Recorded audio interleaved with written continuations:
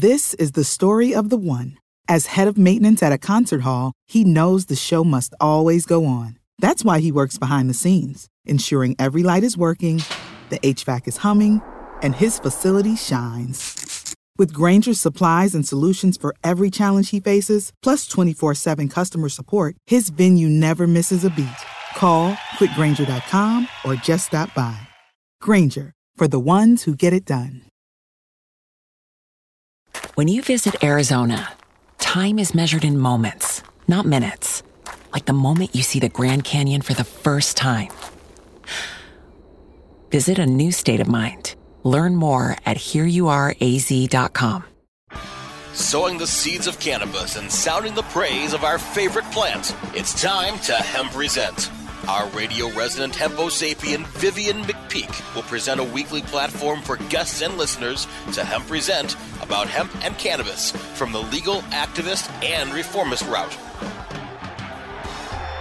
Let's round up and roll it up for our headmaster of hemp, Vivian McPeak. Marijuana, THC, sweet sativa, dick My friends, I am Vivian McPeak, and this is the Hemp Present Resistance. I am the executive director of the world's largest annual cannabis policy reform event, the Seattle Hemp Fest, speaking flower to power for 29 years and going virtual this year at onlinehempfest.org. I am also the author of the book Protestival, a 20-year retrospective of Seattle Hemp Fest, found at hempfest.org. This show is a weekly reefer radio rebellion where I speak with some of the principal risk takers, movers and shakers, and history makers of the cannabis industry, culture, and reform movement. If you have feedback or would like to suggest a guest or topic for Hemp Present, email me at hempresent@gmail.com. Today's guest on Hemp Present is Ingrid Joya Warwick, Juris Doctor. Ingrid is a native of Chicago but has lived in Arizona for the past 20 years. Despite the challenges that are inherent in operating in a state with a lack of any significant diversity and a well-publicized general animus towards the cannabis industry, Ingrid has coupled her legal background with her entrepreneurial experience to carve out a niche in the green rush. An attorney by education and a former national board member of the National Cannabis Industry Association, Ingrid has worked with women and minority entrepreneurs for the past decade to help them identify where their skills are best suited to capitalize on the highly profitable cannabis industry. Ingrid Joya Warwick is the co-author of Being Black or Brown in the Green Rush, a practical guide for women and people of color to make money in the legal cannabis industry, with her co-author, Yuri Downing. And she has joined me today to talk about her book and her work. Welcome, Ingrid, to Cannabis Radio. Thank you so much for having me, Vivian. We certainly appreciate it. My pleasure. Let's just begin with how and when you were personally introduced to cannabis. Did your relationship with cannabis begin culturally as a user, or did you initially come in contact with cannabis through the industry or some other way? Well, I went to college in the 70s, 80s, so of course, and I went to college in the Virgin Islands. So needless to say, we had a lot of Jamaican classmates who would allow us to share in cannabis. It was actually the first time that I had ever tried it and enjoyed it. It was never something that was a major part of my life. I preferred to have a glass of wine, but I was never opposed to it. So that's really how I got involved in it early in college. Then came to Arizona and worked as a business consultant. And my cousin, who's a physician here, introduced me to the cannabis initiative, and I didn't even realize it had passed here. I was like, my goodness, cannabis passed in Arizona? I was shocked, and that was back in 2010. So it's been a while, but definitely took to it and was excited about it. And my skill set between my education as well as business experience lent itself very well to the industry. Your book, Being Black or Brown in the Green Rush, is pretty much a how-to guide for people of color, for anybody really wishing to be successful in the cannabis industry. Why did you feel it was important to write this particular book at this time? When I first got into the industry, I did not realize the lack of involvement of minorities in the industry.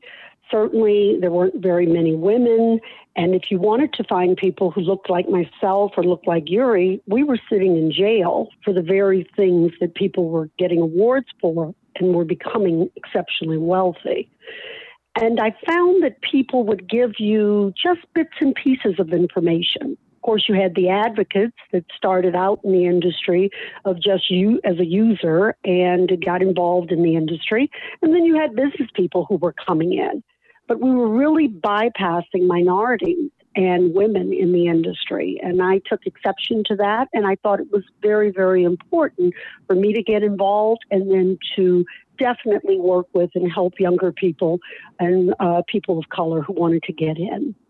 Ingrid, while white Americans have the same general rate of usage of cannabis as communities of color do, people of color, and just specifically Black men, have been historically disproportionately incarcerated, targeted, profiled, imprisoned for cannabis use. How important do you think it is to have racial equity components built into the cannabis industry? And do you feel that these communities most impacted by prohibition should have some sort of prioritized access in terms of employment, managerial, and ownership opportunities within the cannabis industry? Because they've been impacted the most by it. Absolutely. What is of paramount importance, and I've been screaming this for the past decade, is that minorities have a seat at the table. We have to not only have a seat at the table, but there has to be food still at the table when it's time to eat. So it's extremely important, and it's extremely important that minorities collectively are able to get into the industry. If you look at the barriers, one of which is incarceration and being involved and caught up, and it's so easy in these cases to get caught up on the criminal side of this industry.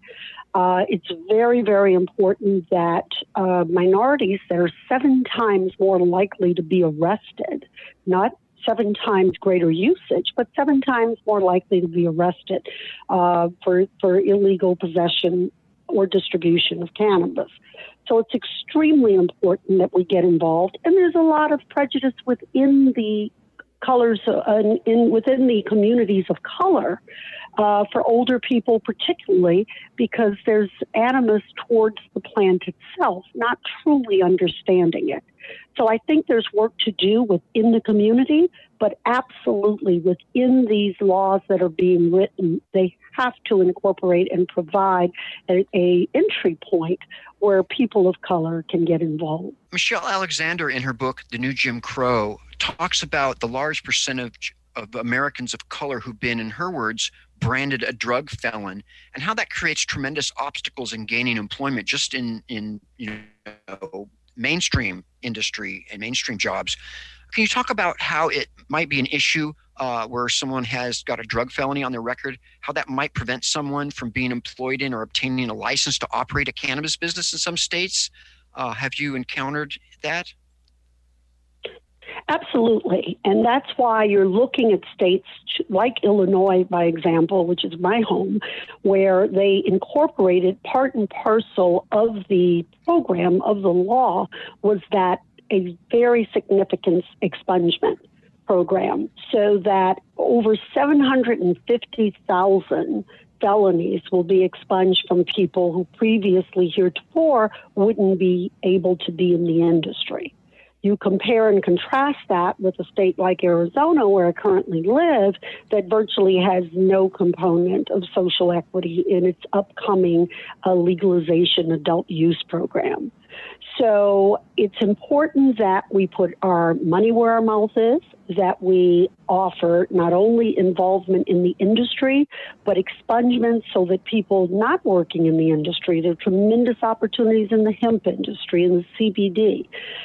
There's so much opportunity in this industry that we have to right the wrongs, because it just simply is unfair and impractical to suggest that by the doors are open, everybody come in, when you have this historical, literally noose around their necks of not being able to come into the industry. So Michelle Alexander is absolutely right that has to definitely change. Private prisons is a major problem. When you incentivize companies to lock up low-level, nonviolent drug offenders, and they generate the most revenue, that creates an incentive and really a barrier that gives an incentive for police officers to arrest people like that. and then they are precluded from being in the industry. I'm on social media, and my Facebook account is always at 5,000 at the limit of friends. Almost purely, I'd say 90% of my Facebook friends are in the cannabis industry or culture in some form. And I have to say that when the last presidential cycle started, the campaign cycle, and then now also heightened with the Black Lives Matter movement, I've been actually a little bit shocked. I had I had some ideas about the cannabis culture that were a little bit wrong in the industry, because I was surprised to see a surprising amount of views that I would say border on racism from a minority of people in my friends list, but enough that I was really concerned. We know there's the glass ceiling in corporate industry where women have trouble rising beyond a certain level because it's mostly, white men that are in control. Or that's changing, but that's kind of been historically true. We have to admit, I guess, that racism could be a factor for people of color rising up in the cannabis industry as well. Absolutely. And I think people are under the preconception that unless someone is calling you the N-word, then they don't have these racial proclivities. And that's simply not true. And you see it certainly in other areas. But where it becomes so offensive in the cannabis industry is that Black and brown people are the ones who have paid the highest price for us to even be where we are today. And now what really irks me the most is everybody now is a person of color. So you've got the East Indians person of color, and the Chaldeans are person of color, and the South Koreans are the persons of color. But those aren't the people who have been sitting in prison for the past 20, 30 years because of cannabis. So I am very, very clear that when I say social equity, I mean Black and brown people. And so I mean Blacks, I mean Hispanics, because we are the ones who have paid the highest price.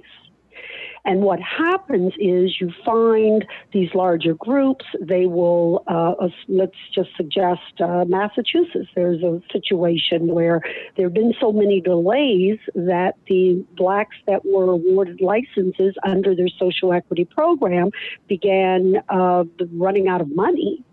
And then you had COVID come on. So there were even further delays and further financial restraints. And so then the big guy comes along and says, look, I can help you. I'll provide the money for you. You'll be the front. And before you know it, they don't have a business. And then it becomes, well, sue us. Well, who wants to sue some multi-billion-dollar conglomerate and get involved in litigation? So we've got to be smart. We've got to be astute. We've got to learn. And it's no longer just about, I've smoked weed in college, so I know how to run the business. We really have to become more sophisticated than that. And we can do it. But that's important because the racism is there, no question about it. My guest is Ingrid Joya Warwick, and we are going to take our first break. Don't go anywhere. We're going to come back with a second segment. Time to roll out for the people that let us present. Hang loose. We're coming right back. Elevate your everyday with that Shoogies feeling, with the sweet taste of Shoogies. Add a cup of Shoogies to your morning coffee. Ah, how sweet it is. Shoogies infuses cannabis and cane sugar to make it the perfect sweetener with benefits. Make your happy hour happier with a dunk of Shoogies in your drink. Order your Shoogies now at shoogies.com or find it in dispensaries throughout California. Whenever you crave a little sweet, pick up Shoogies, the sweet, sweet take-anywhere treat.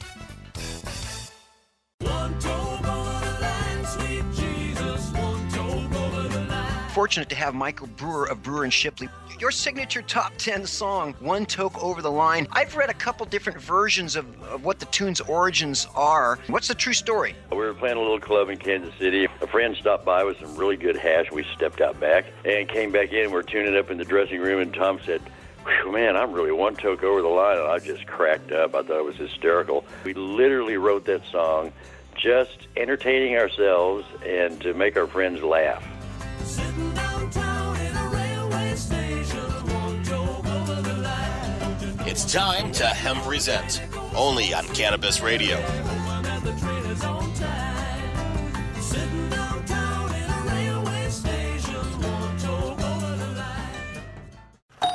Hey, take a look at this. They're selling smart pots. They have pot that can make you smart? Where is it? Not that kind of pot. Smart pots are the best aeration container to grow your plants. Check this out. This is the original fabric container for faster producing, healthier plants. They're made with a superior fabric that delivers high yields. Plus, smart pots are reusable and sustainable, so you can use them over and over again, no matter if you use them indoor or outdoor. That's very smart, but how good are they for the environment? Smart pots are BPA-free and lead-free, so you'll always be able to ensure a pure, clean grow, and they're 100% made in the U.S. Over 28 million smart pots have already been sold, so it seems like a smart investment. Look for smart pots in close to 2,000 garden centers throughout North America and ask for the original fabric container. Find a store near you or order yours online at smartpots.com.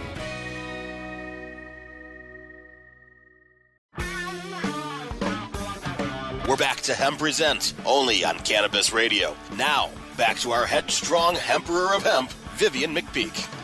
We're back on Hemp Present with Ingrid Joya Warwick, the co-author of Black or Brown in the Green Rush. Ingrid, I love the way that you put your book together in concise, easy to read, almost bullet point sections by topic. You really appear to cover all of the bases, starting with the history of prohibition, the growth of the industry, and then diving really deep into an analysis of the job market, of all the various positions.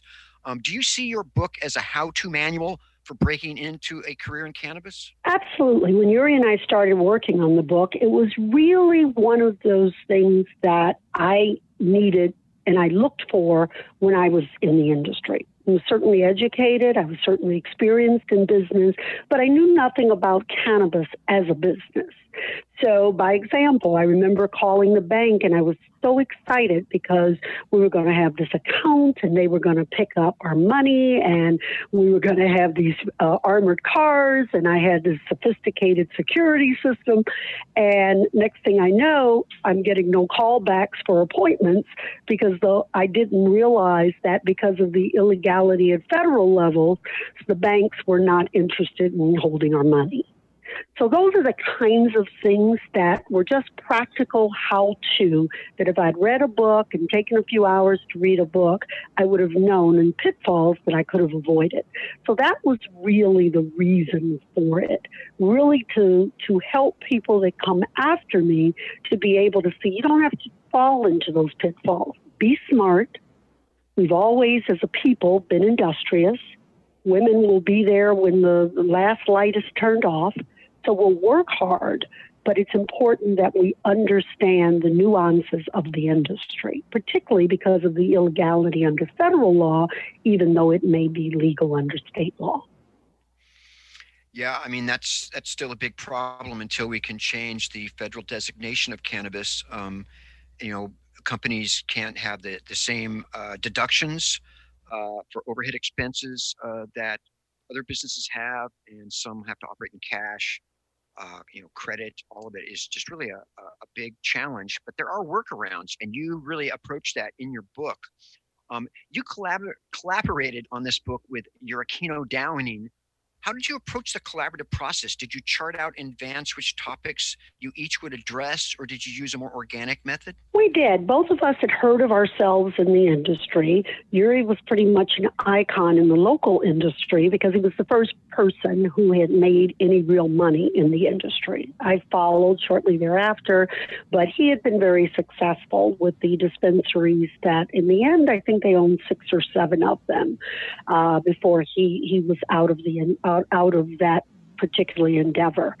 So we had heard of one another. There are not many black women walking around Arizona with the name of Ingrid. So he had heard of me as well.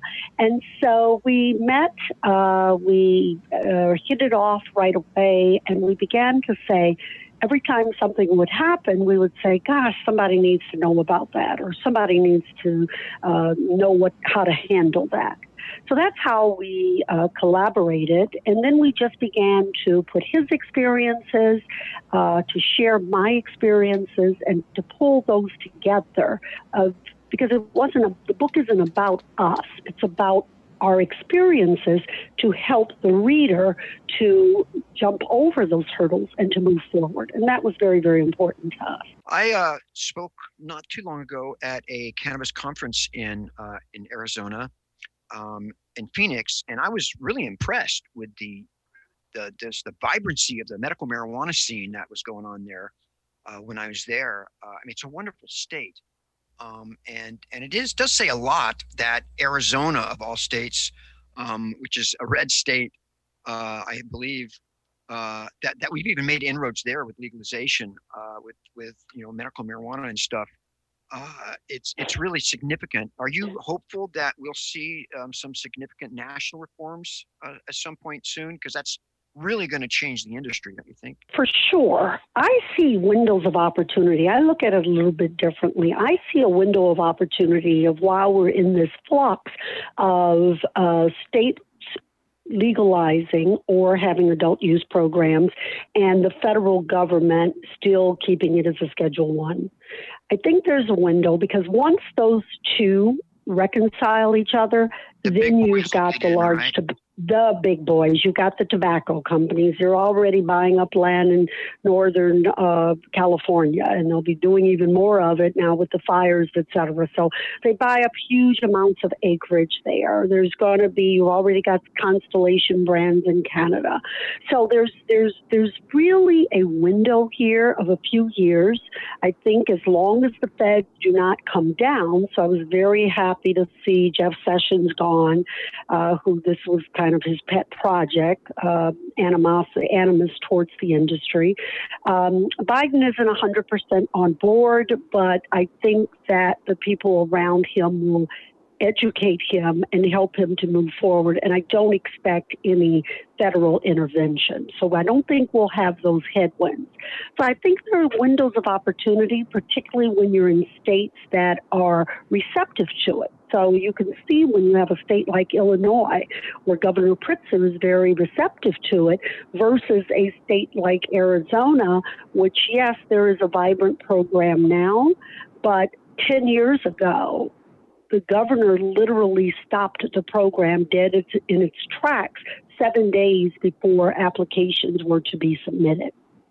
So you had people that were paying rent on empty buildings and getting use permits and doing a lot of the things that were necessary, who literally went bankrupt because they ran out of money. So I think when you've got a state that is receptive, they do like the dollars, they do like the tax revenues. In some of these states, it's really what has kept them afloat during COVID. So it's really contributed, like in Illinois, heavily to the coffers because it was deemed an essential service. And that's the irony of it all, Vivian, is that you still have Black people sitting in prison for violating a law that has been deemed an industry that is an essential service. That has to be fixed. I mean, the irony is tragic. It's criminal, that there's still people in jails and prisons languishing with murderers and rapists and thieves for things that people are in other areas are making money at right now legally, arguably legally. Absolutely. I mean, it's outrageous. And it is. And I want to say that you're talking about the opportunities right now before it's federally legal and the big corporations get involved. If you have an established brand now, once legalization happens, that brand's going to be worth a lot of money to these big corporate entities that want to consolidate and buy up businesses that are already established. Would you agree? Absolutely. I encourage any of the people that I work with, and I work with a lot of young women, people of color, and as a mentor-mentee relationship, and I tell them, establish a brand, create a brand, focus on that brand. I don't care what competition is in the industry, because when the big boys do come in, it's much easier for them to buy a brand than to start from scratch. So if you establish those brands and you put a story behind it and you really promote the brand, then you really can get a piece of the pie. Because you get in, you've got to have an exit strategy. Because if you don't, then you're kind of stuck. The big guys come in, as has been happening with Curaleaf and Harvest, and a lot of those people that just have come in and eaten up a lot of the smaller companies. And that's what you have to do. It's all about branding right now, for sure. We have a little under a minute before the next break. Your book is so comprehensive. There's reference data all throughout the content. In addition to describing the greater industry, there's all kinds of general business advice. You break down every conceivable position someone could have related to the industry. What kind of research did you do in the book? We have about 30 seconds. About a year and a half of really researching. Of course, with the Farm Bill, that changed a lot of things because that brought in hemp and CBD, so we had to modify that. And then, of course, you had certain states, once again, like Illinois, that really upped its game with the social equity. So this industry is constantly changing, very fluid. My guest is Ingrid Joya Warrick, the co-author of Being Black or Brown in the Green Rush. We're going to take another break, come back with our final questions. Time to roll out for the people that let us hemp present. Hang loose. We're coming right back. Let me welcome Nick Hexum from 311. We've never heard things like your music when it first came out. It's like to mix the reggae with the punk and all of that together was just such an unusual sound, and we loved it. We realized we're not going to copy what's on the radio. At the time, it was all grunge that was on the radio, and I said, let's just stick to what we know and wait for culture to come around to us. Hey, it's Nick Hexum from 311, and you're listening to Cannabis Confidential with Dr. Dina on CannabisRadio.com.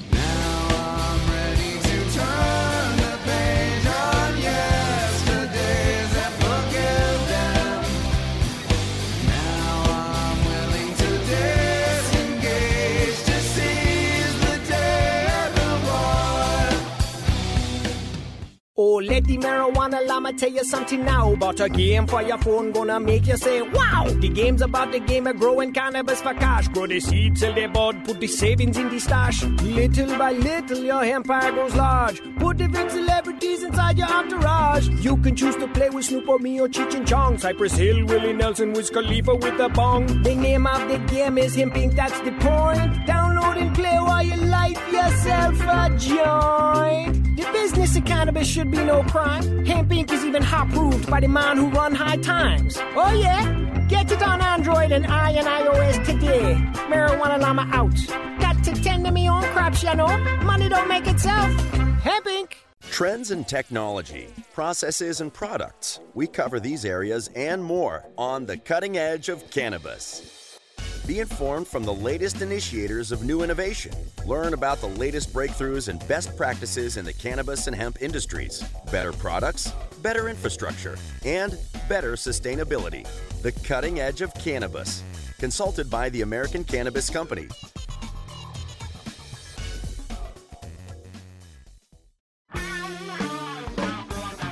We're back to Hemp Present, only on Cannabis Radio. Now, back to our headstrong Emperor of Hemp, Vivian McPeak. And we are back for the final segment with Ingrid Joya Warrick. I want to say that I think anyone, regardless of their gender or skin tone, would benefit from reading your book if they're considering entering the cannabis industry. It's just such a really comprehensive book. It's really one of the best books I've seen on this subject. While we still have a couple minutes left, is there anything that you would like to leave our readers with or add that we haven't already covered? Well, I want them to know that this industry is a great opportunity. It's a great opportunity to establish a career. It's a great opportunity to be at the forefront of doing something that matters. It's a great opportunity to try to right some of the wrongs that have occurred of decades of blacks and brown people and women of really being overlooked in the industry. Realize that California is an industry that is almost 50 years old in terms of having a legal cannabis industry. So there's opportunity. There's ways for you to not have to put your hands on the fire and get burned, and that was the reason that we wrote the book. And it's not just as a license holder. There are lots of ancillary businesses that we cover in the book that you can be in, that you can participate in. They've had a company that ran a packaging company. A couple of guys started about 7 or 8 years ago, was bought by a company that went public, and those guys are now multimillionaires, and they never touched the plant. So you've got PR firms, you have real estate companies. So there's something that you can find, and if you overlay your expertise over the fast growth of the industry, you really can have success. I tell people often that you just got to be on the dock to get some of that water in the green rush. They can just get wet on the sidelines, but you got to get there. And you've got to learn the skills, going to one of the schools, Cannabis Career Institute, which was the gentleman Bob Calkin, who was my mentor, or Oaksterdam University, or one of the universities that are available to get the training, attend meetings. Part of the section we have is where to go. And once we get our lives back after COVID, the conferences will be running steady. What you do is you bring limited resources, because usually it's many times where we don't have the money. Well, what my family and myself did in the Illinois market was we pulled our resources together, and as a result, we were able to submit 60 applications collectively in their upcoming cannabis industry that's just developing. So there's so much opportunity. There's so many things that somebody can do. And rather than focused on, oh, it's too hard, or, oh, this is too difficult, we need to focus on collaborating, bringing our skills and our skill set together to be able to really participate. But it's an exciting industry. Okay. It is really opportunity. Ingrid Joya Warwick, thank you so much for being on the show. I appreciate the advanced copy of your wonderful book. You take care. Thank you so much. Now I want to get to a weekly feature, Hemp Present on CannabisRadio.com. That's the quote of the week. I came to see that mass incarceration in the United States had, in fact, emerged as a stunningly comprehensive and well-disguised system of racialized social control that functions in a manner strikingly similar to Jim Crow. That is Michelle Alexander as well from the new Jim Crow.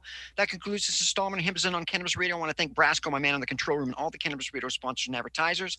Join me next week for some more reefer repartee and cannabis confabulation with some special Hempo Sapien on a journey to justice as we silence the violence, increase the peace, and promote unity in the cannabis community with impunity. Because when it comes to prohibition, you've got the right not to remain silent. Until then, my friends, stay strong, stand tall, and take it easy. The Hemp Present theme song, Take Back the Plants, performed by Stickerbush. Turn up the music because I am out. Marijuana, THC, sweet sativa, particular queen, Santeria, Delta 9, smoke the ganja. The opinions expressed on this CannabisRadio.com program are those of the guests and hosts and do not necessarily reflect those of the staff and management of CannabisRadio.com. Any rebroadcast or redistribution without proper consent of CannabisRadio.com is prohibited. Spring is in the air at Littleton Coin Company, and we want to help you brighten your collection. Visit us at littletoncoin.com all month long to enjoy 15% off your purchase. With a wide selection of coins, paper money, supplies, and more, Littleton Coin Company has something for every collector's taste. Use promo code SPRING at littletoncoin.com for 15% off your purchase all month long. Restrictions apply. Littleton Coin Company. Serving collectors since 1945. Save big money on plant protection supplies. Now at Menards. Defend your garden with Triazicide Insect Killer. Its fast-acting formula protects lawns, vegetables, and many other plants. It kills more than 260 insects by contact, above and below ground. Choose from ready to spray, concentrate, or granular. Save big money on Triazicide Insect Killer at Menards. And check out our weekly flyer on Menards.com for all the great deals happening now. Save